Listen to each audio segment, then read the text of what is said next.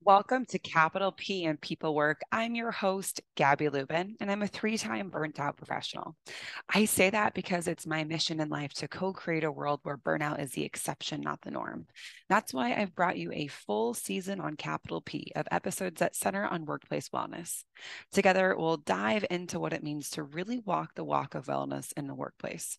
Join me in chatting with people leaders, wellness CEOs, and workplace wellness providers to learn about all that there is in workplace wellness. Let's dig into the topic for today. Today, I'm joined by Ali Abramovitz. She's the co-founder and CEO of Core Sleep, a Y Combinator-backed sleep and well-being company for enterprises. With a background in business and technology and a passion for well-being, Ali started Core Sleep to address the growing epidemic of sleep challenges because sleep is the foundation of health.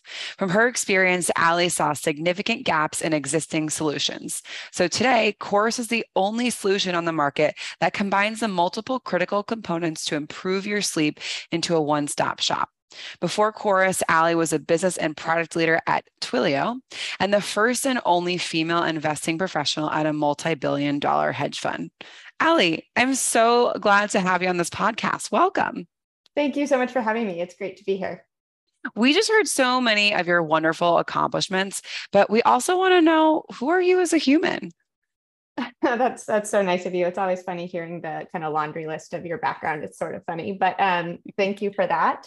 I would say as a human, I am often described as sort of very bubbly and energetic, have a lot of passion for whatever I work on. So whether it's skiing, which is like my favorite thing to do outside of work, or what I'm working on professionally, it comes with a lot of zest. That's such a good word. And I'm already feeling it through the screen. So I'm excited to get more zest as we chat. Well, as you know, Ali, the podcast is called Capital P and People Work. So I always like to ask our guests, how are they thinking about people work? What's your P word for today? Yes. So I like that you kind of put people on the spot about this because you kind of see what comes to them organically. So the word that I thought of was perseverance.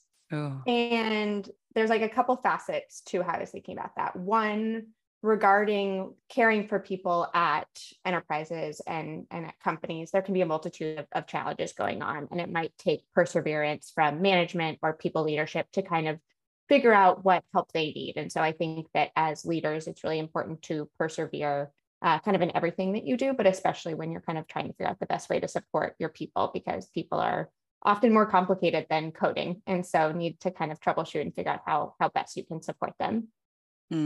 That's a really good word. And we haven't had that in a while. I do think someone else has shared it before, but it's good to kind of bring that back into the space, especially when we're talking about well-being, as this whole season has been focused on well-being.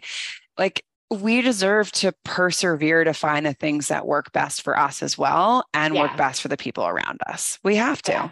Absolutely. And I mean, I think that really kind of, is kind of the backbone of why mental health challenges and burnout continue to be so challenging for employees and folks in the workforce. So we'll obviously talk about that more, but I think, we need to kind of persevere to figure out what's sort of the root cause for most people. Well, before we get into that, although I think we're like almost there anyway, so I'm excited. Can you tell us a little bit about the founding story of Core Sleep? It's such an interesting business, such an important business. What brought you to this idea?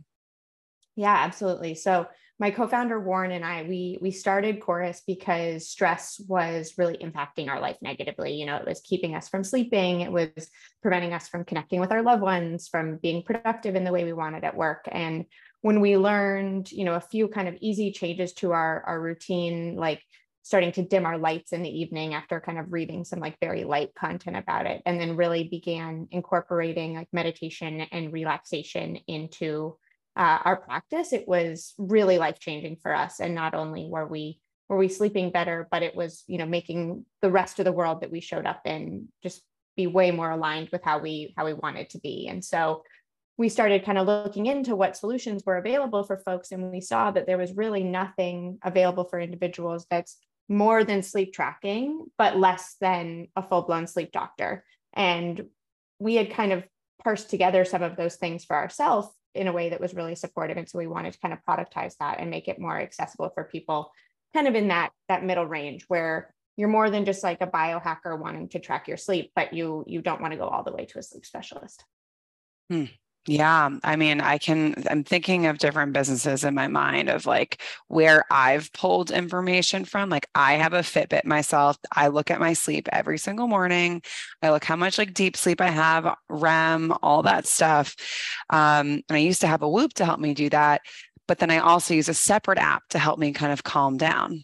Yeah, exactly. And then it's too many things when you have to like figure out what works for you and put the pieces together. It's kind of exhausting. And if you're already stressed on top of that, you may not get to the point of actually finding the ideal sleep routine because it takes too much energy to actually find all of it.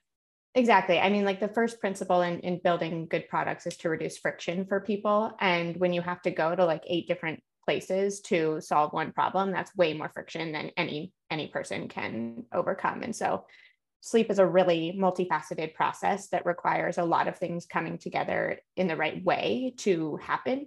And so you need this kind of multifaceted approach with all of the tactics you need in one easy to use place. And that hasn't existed until now. Yeah, that's wild. Well, this is kind of like anti-hustle culture energy in a way, which is so important and something that we were really highlighting and thinking more about in the pandemic. Yeah. Talk to us a little bit about your idea to start really, well, actually, let's back up. Talk to me about like why sleep is such a problem. What's out there that is making this such a pain point for people, which I'm sure I'm saying this out loud and people are like, oh, if I slept better, this would feel better for me. Or like, I have trouble falling asleep. This is really challenging. Or I bet there's some people out there that maybe don't know that some of the things that are challenging throughout the day are actually maybe caused by this lack of sleep. So talk to us about this so we know more. Yeah, honestly, it can be all of the above of what you just covered. So, I mean, that's one of the reasons that sleep problems are so pervasive. I mean, a stat that I'll just throw out there, which is mind blowing, is that it's estimated that 86% of adults in the US struggle to sleep each week. So, almost 9 in 10 people. And that number before the pandemic was about 66%. So, already a really high number, but now even worse. And so, what we see is that sleep problems can be caused by a huge multitude of reasons. Like it might be young children or caring for a baby, or it might be things at work stressing you out, or it might be the disruption in your routines that we used to rely on to give cues to our brain to know when to feel alert and when to feel asleep. So the number one problem that we see from a bunch of internal surveys we've done, and also some research as well, is the number one thing that prevents people from sleeping is work stress. And so this can often show up for people as racing thoughts throughout the night, thinking about their to-do list or feeling anxious about a project or something that is happening the next day. And this is really important to know because there's different like tools and tactics that you can use to address different kinds of sleep challenges. So what I'll just say to your kind of high level question is that the number one thing that we see is work stress that can manifest in different ways. Some people identify it as like actual anxiety preventing them from sleeping, and some people just identify it as like, oh, I can't turn off my brain. And regardless of those two things, the sort of treatment path is the same, is to kind of help calm down those racing thoughts so that you actually can get sleep.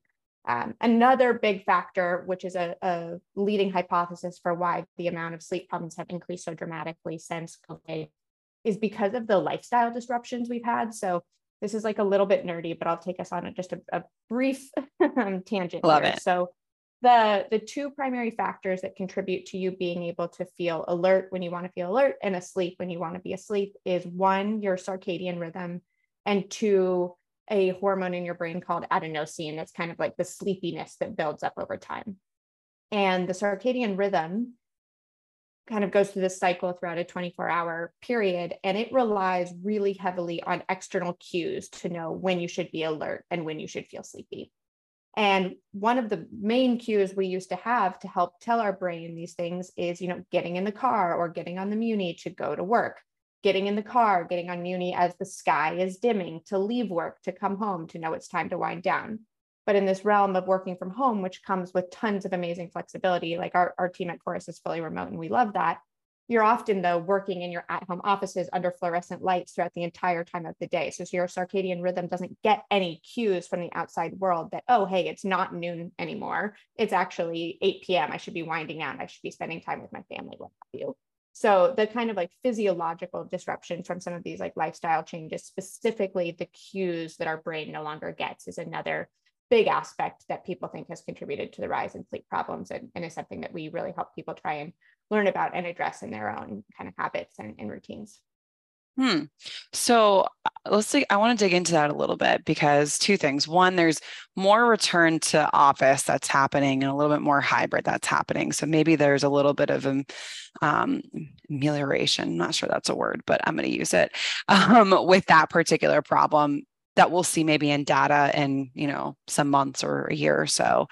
But what are some, without going to the office again, what are a few different cues or supports that people might see in the app that would help for that particular problem?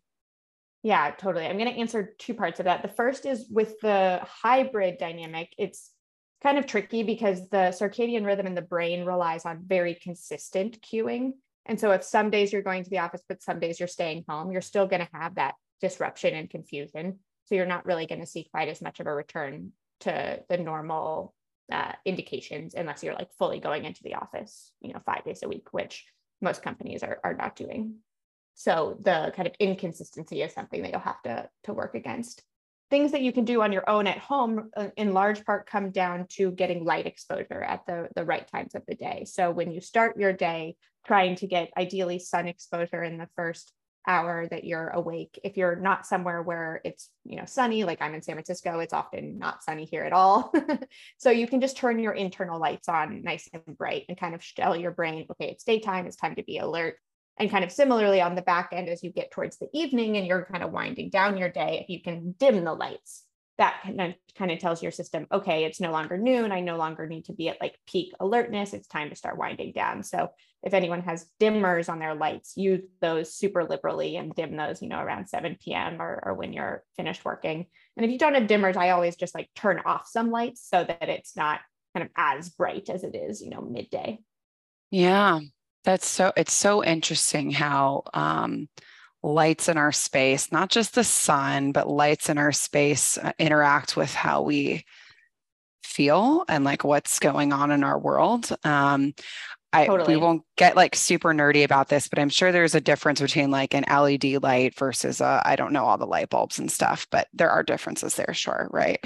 Yeah, definitely. Well, and on the physiological side, like something I always notice when I dim my lights in the evening is I feel my chest like relax and I feel my shoulders drop a little bit, because just when I have everything bright and I'm sort of like, okay, time to focus, time to work, I'm a little bit more zoomed in. And then when you dim those lights, you literally physically feel your shoulders relax and be like, oh, okay, time for the wind down. And it's so interesting. We have not said anything about screen time yet. Yeah. Which is great, because I think oftentimes people say, oh, the solution to all this is just like do no screen time for the last hour before you go to bed. And people are like, oh, what do I even do then? Which totally. We need to find alternatives for sure. And obviously our phone is literally a light in our face and oftentimes a very bright light. So there's like that kind of component. But there are things outside of, of course, we still know that we should not use our phone right before we're going to bed for multiple reasons. And maybe we can ask you why. Let me pause. Why? Yeah, there's a couple. That's a great point. And I'll just say that, in a perfect world, no screen times within an hour of going to bed, all of this stuff. But a big thing about Chorus is we really try and meet people where they are and do things that are realistic, because if it's so strict, there's no way people are going to do it. You're not going to see any progress because it's just completely black or white. Like you can do it or you can't. And most people can't. So yes, in a perfect world, you're totally right. But, all else is not equal. So we have to think about what's actually feasible. The main reasons why using your phone before bed is problematic is, one, the light, and specifically the kind of light is a blue light. And that's a light that is in our laptops, our screens, our phones, et cetera. And interestingly, the reason that blue light is the most activating for our brain is, I read that because we evolved from being aquatic creatures, seeing blue helped us see the best. The blue light helped us see the best. And so that is the light that is sort of the most alerting to our brains, whereas a light that is red in hue is less alerting. So if you have like a night light or something and you need to turn it on in the middle of the night, if it has a setting where it can be a red light instead of a full bright light, that's better. So that's one part, is the light itself. The other reason is just because it's really stimulating. You're probably reading things that require like kind of a cognitive load to think about, might not be super relaxing. Like sometimes my husband is reading the news before he goes to bed, and I'm just like, that is the worst thing you could be doing right now. Same. Yeah. I feel that. Not on my end, but the partner end. Yeah, I'm like, okay, you're reading about all these awful murders and terrible things right before you go to bed. How are you expecting yourself to relax? So one is like the content and the alertness that it spurs, and the other is the light. That's so interesting about the light, though. And it makes sense why, there's certain space. I don't even know where this is coming from in my brain, but I'm thinking of different places that have red light as kind of a softer light. But red to us kind of like, and I'm wearing red right now, so I'm like thinking about my own space, my own thing. Red is oftentimes when we see it in the open, like an alerting color. You have to stop at the stop sign. It's like it makes you pay more attention. But as a light, it's a different story. That is fascinating. It's really interesting. Yeah, it has to do with like the wavelengths of the lights and how they like enter your brain and everything. But I totally agree. It was kind of counterintuitive to me at first as well.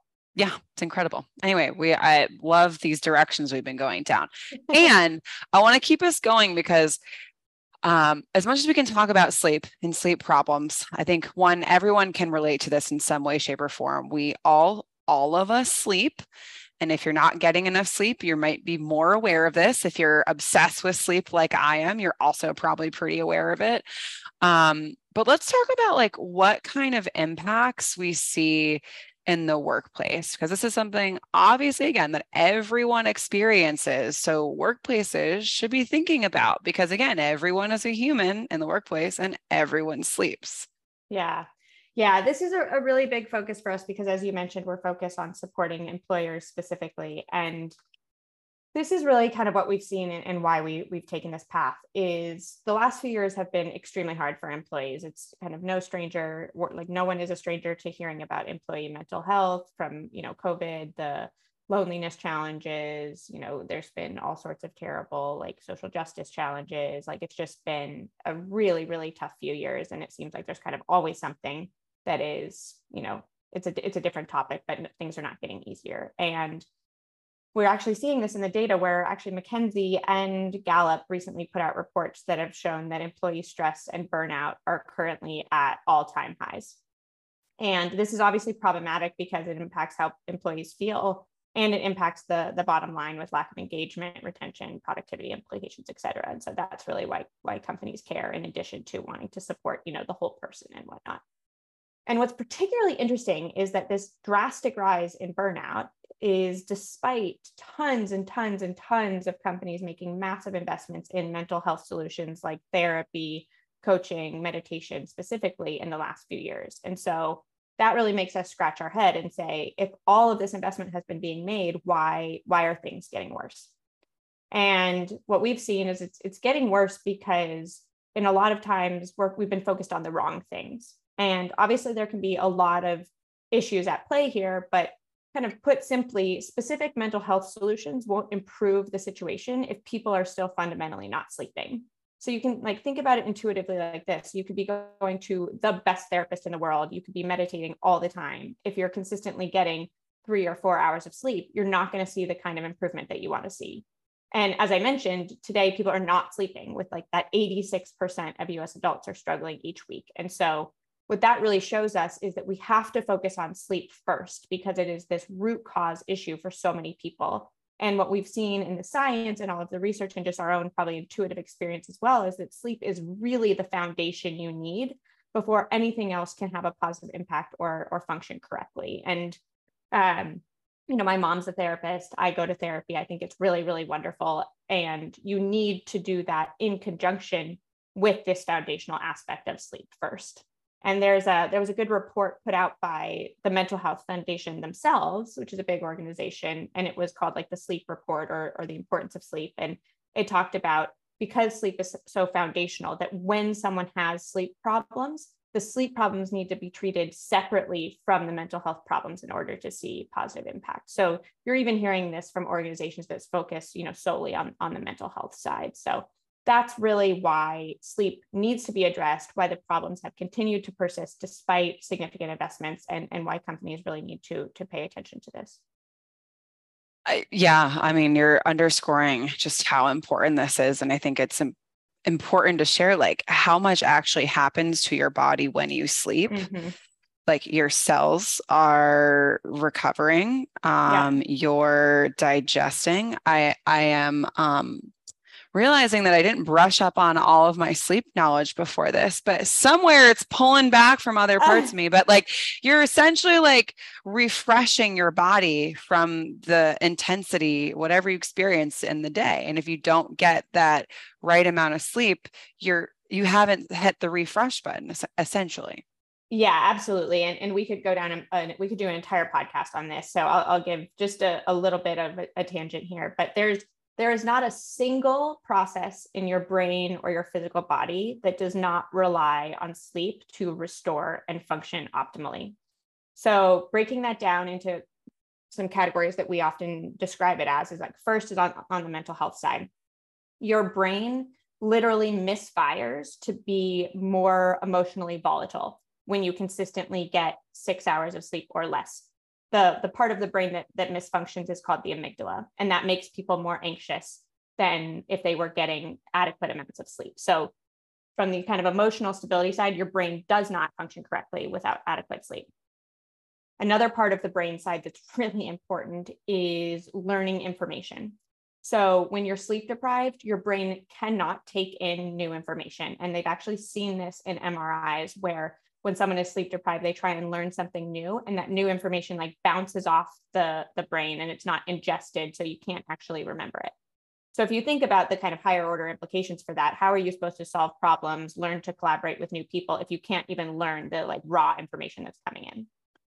Higher order in the brain, you also can't think creatively when you're sleep deprived. The parts of the brain that are required to make cognitive leaps, which is something, for example, like recognizing if A is bigger than B, if B is bigger than A and C is bigger than B, then C is also bigger than A.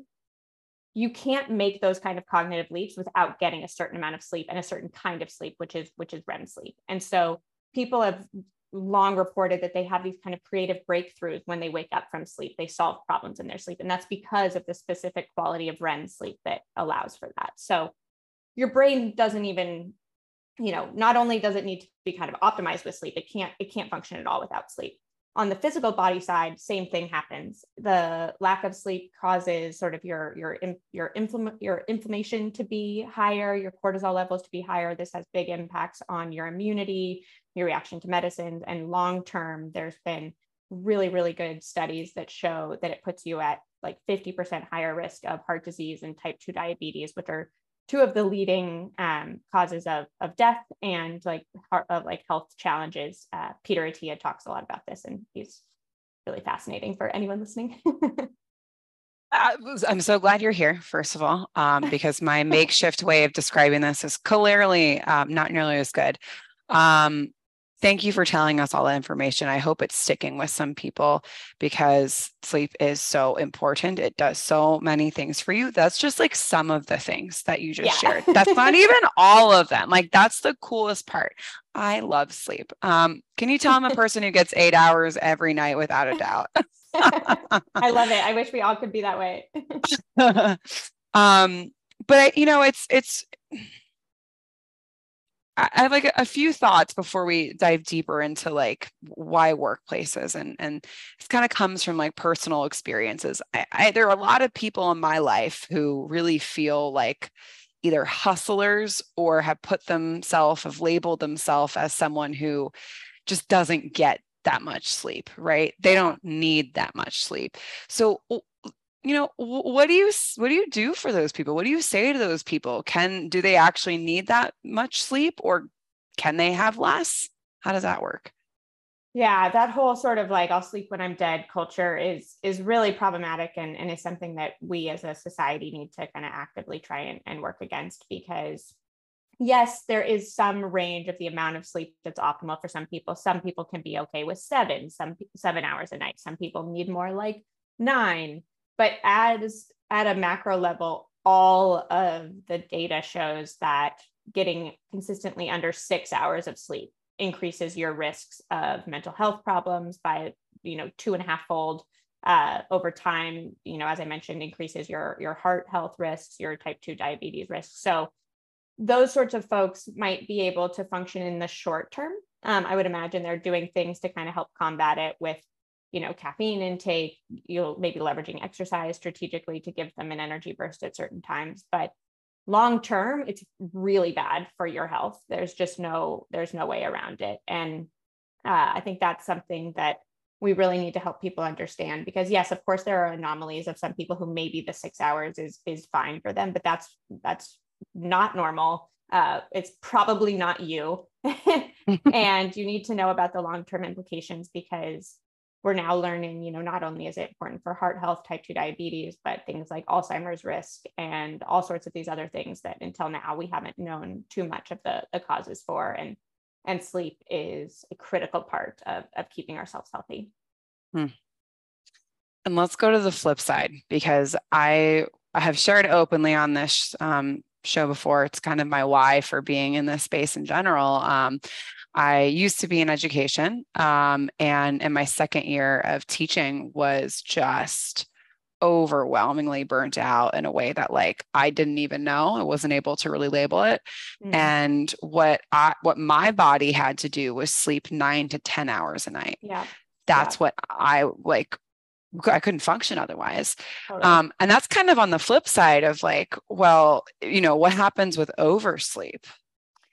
Yeah, so it's a great question. Oversleep, 9 to 10 hours would be not necessarily oversleep. The studies show that it's basically like the more sleep you get, the better, up until about sort of 13, 14 hours of sleep a night. So getting 9 or 10 hours, that just means that's what your body needs. That's what you need for your brain, for your body to kind of get on track. So oversleep really doesn't kick in until the much higher levels than what you're talking about. And I've definitely gone through periods where I've needed more sleep versus periods of time where I'm okay with, like I've kind of figured out the 7 hours doesn't really cut it for me. 8 is perfect. And certainly times where I've needed more like 9 or 10. Yeah. That's really interesting. Yeah. I don't want to be back at the 9 or 10 ever again, because that was a whole other problem, but we're here and we're getting 8 and it feels good. But well, and congrats for kind of taking care of yourself and making it through that I'm sure was a really hard time. It was, and I appreciate that. Yeah. I almost went back to that space again, and I noticed it happening because I was able to kind of like observe the things that were going on, and few of the same triggers, and hey, we got out of it. So I think on a personal level, like sleep is really important to be like tracking or understanding and like paying attention to what you need, what you don't need. We're doing it every day, ideally. Yeah. Well, Anyway. And you actually bring up such an interesting point too, that is an important reason for also kind of why I think that mental health challenges have gotten worse in the workplace through no one's fault, is that lack of sleep then leads to, being more anxious, being more overwhelmed, being more burnt out. And so you can think that you're solving the problem appropriately by maybe getting yourself into therapy, eating healthy, working out, starting to meditate, all these things. But if you're not getting the kind of foundational rest you need each night, all of those other tools are kind of like playing whack-a-mole, or like trying to put band-aids on all these like, wounds that you have, versus actually going to the source and getting like, that foundation in place first. And so, I think a lot of really well-intentioned leaders at companies have tried to address this problem through things that are more downstream, but you need to go upstream to get that foundation in order before things like therapy or eating well or exercise can really fully turn around a situation like that. Yeah. And I think what is universal is that everyone sleeps. Not everyone is interested in exercise. Not everyone's interested in meditation. Even though these things we know are good for us, this is something that literally everyone does. And you do it ideally every night. So I know. You already have the time in your day to do it. We've used this word ideal twice now every day. For some professions though, I mean, you know, I'm thinking of like doctors or, you know, truck drivers on the other hand, like it's a very different way in which they live their lives and they find their sleep. And I guess we're probably not speaking as specifically to those people, but more to a 9 to 5 kind of corporate, well, not necessarily corporate, but 9 to 5 person, or do you address the alternative Well, what's schedule? really interesting about what you brought up is those are what we would categorize as shift workers. And those folks, even though they're sleeping at different schedules, they're still sleeping at a certain point during their day. And so it's really important that when it's sort of their time to sleep, they're able to sleep. So truck drivers might drive overnight, or doctors might work overnight, but truck drivers have like mandated, a max mandated amount of hours that they can drive, and they need to pull over and sleep. And so one of the big tools that we have in our platform is what they're called sleep sessions. And they use a specific form of breath work that shift the nervous system to sleep more quickly and more effectively than meditations or sleep stories. That's actually been shown in a study recently from Stanford, which is pretty cool.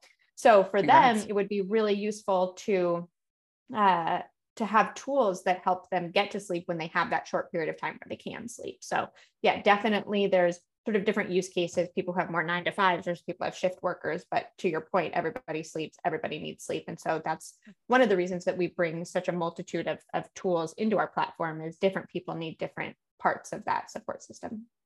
What kind of companies are you targeting specifically? Yeah, so we honestly can work across a range of industries and company sizes. As I mentioned, the different use cases that someone might kind of need to sleep in are different. We are probably best suited and want to work with companies that have a really positive culture and care about their people and know that their people are their best asset. So that could be kind of industry agnostic. And then also looking at companies who address an audience who have particularly strong challenges with sleep. So like older populations, or people who have shift workers, or people who are in kind of high like safety implication industries where lack of sleep could be really problematic. So all the way from sort of your typical standard, like corporate tech companies, where it really gets down to being about like engagement, collaboration, retention, to the use case being more around kind of safety implications. Something I will say is we did a really cool partnership with Asana, a tech company here in the Bay Area. And what we showed is when their employees were using Chorus and they were sleeping more, they were actually 55% more collaborative and 15% more engaged at work. And so that kind of shows you how this impacts the kind of typical sort of corporate structure or corporate setting, excuse me. And just a kind of interesting thing about that study was it was the first study to our knowledge that looked at the implications of sleep on collaboration. So Asana is a big tool that is all about collaboration. So that was something they were really interested in, and we were interested in as well. So there's a lot of literature that shows the impact of sleep on productivity, on kind of even emotional interaction between people, which obviously has big implications at the workplace. But ours was the first study that looked at collaboration specifically. And to see that people were 55% more collaborative was really amazing. And I think kind of brings together a bunch of the mechanisms from other studies for why that happens. I think it has to do probably with productivity, but also with emotional intelligence, being smarter about how to collaborate with people so that your collaboration is more effective and whatnot. So yeah, across a range of industries is a long way of answering your question. I'm really glad you brought up the Asana study, though. We talked about it when we met previously. And I think it's really, really cool that you were able to identify that specific number and information around collaboration, because it's kind of like that higher order, like creative thinking that like when you're it makes me feel more like that moment when you wake up after you've gotten the good REM sleep, like you were talking about, where I'm like, aha, like this is it. Here's how I'm going to solve the problem. Exactly. Like you're energized, you're ready to talk to people and figure things out. And if you're sleep deprived, obviously you're not excited to do that. You don't want to bring anyone in. Like we all know a day where we've had to have like however many cups of coffee to get us through, and we don't want anyone to talk to us. Like those are two completely different workers, but they're also two completely different humans. And I think it's important to remember both the worker and the human component of that. Definitely. Yeah. Yeah. Completely agree with everything. So well said. Well, this is such a special tool, such a special thing that exists out there. Like, I'm so glad to hear that we're at the time and space and opportunity to actually go and cultivate this for people. Well, we haven't talked about, so I want to ask if we can briefly do this. Can you share the different things that people get in Chorus, because it is the one-stop shop, but we didn't actually say what the stops were. Totally. So Chorus provides a mobile app and coaching program that helps people sleep better. And specifically, we combine audio sessions that help you go to sleep quickly. So that's the part of the solution that uses the breathwork technique I mentioned. And these can help you fall asleep initially or fall back asleep if you wake up in the middle of the night. The second part is short interactive content that teaches you healthy habits. This is all based on cognitive behavioral therapy for insomnia, also known as CBTI specifically, which has been shown to be the gold standard at improving sleep, incredibly evidence-based method that has been shown to be more effective than sleeping pills. The third is sleep coaching to help you personalize your sleep journey, answer questions, and kind of support you as you're going through this. And then the fourth is sleep tracking, so you can have measurement and know what's working and what isn't. Amazing. I am so energized to take a look at it, to dive in and really see what's possible for me to get better sleep, because I'm always in the game for it. And you mentioned you have a Fitbit, so we integrate with any wearable out there. So you can integrate your Fitbit. That can be the wearable that tracks your data, but you can visualize it in Chorus. So again, you have just one place to go to do all of this. Amazing. So first of all, I know you do this for employees and employers. It also can be something that an individual can just go ahead and jump on as well, right? Yes, exactly. So when we work with employers, we have a whole bunch of other parts of the platform that are not available for individuals, but the mobile app itself with some limited coaching is available for individuals just in the App Store. Amazing. Well, this has been such an awesome conversation. I really, really enjoyed talking about sleep. I'm so glad we got to nerd out in the best ways, Ali. But if people are interested in learning more about Chorus Sleep or in connecting with you, where can they find those two? Yeah, absolutely. So you can just go to the website, chorussleep.com, and there's a get in touch page there. And then folks can also email me directly if they like. It's just Ali, ALI, at chorussleep.com. Beautiful. Ali, thank you so much for being here with us. It was such a fun conversation. Thank you so much for having me. This was such a highlight of my day. Oh. I swear I learned so much from each and every episode on Capital P. If there is something that you are taking away from this episode, we encourage you to share it on social media, particularly our main channel on LinkedIn. Tag us, tag our guests. As always, thank you so much for listening, fam. We'll catch you next time to talk wellness in the workplace with other visionaries. You can find Capital P Tuesdays and Thursdays this summer on Spotify and Apple Podcasts with a brand new episode. Make sure to follow us and share with your favorite people. See you next time.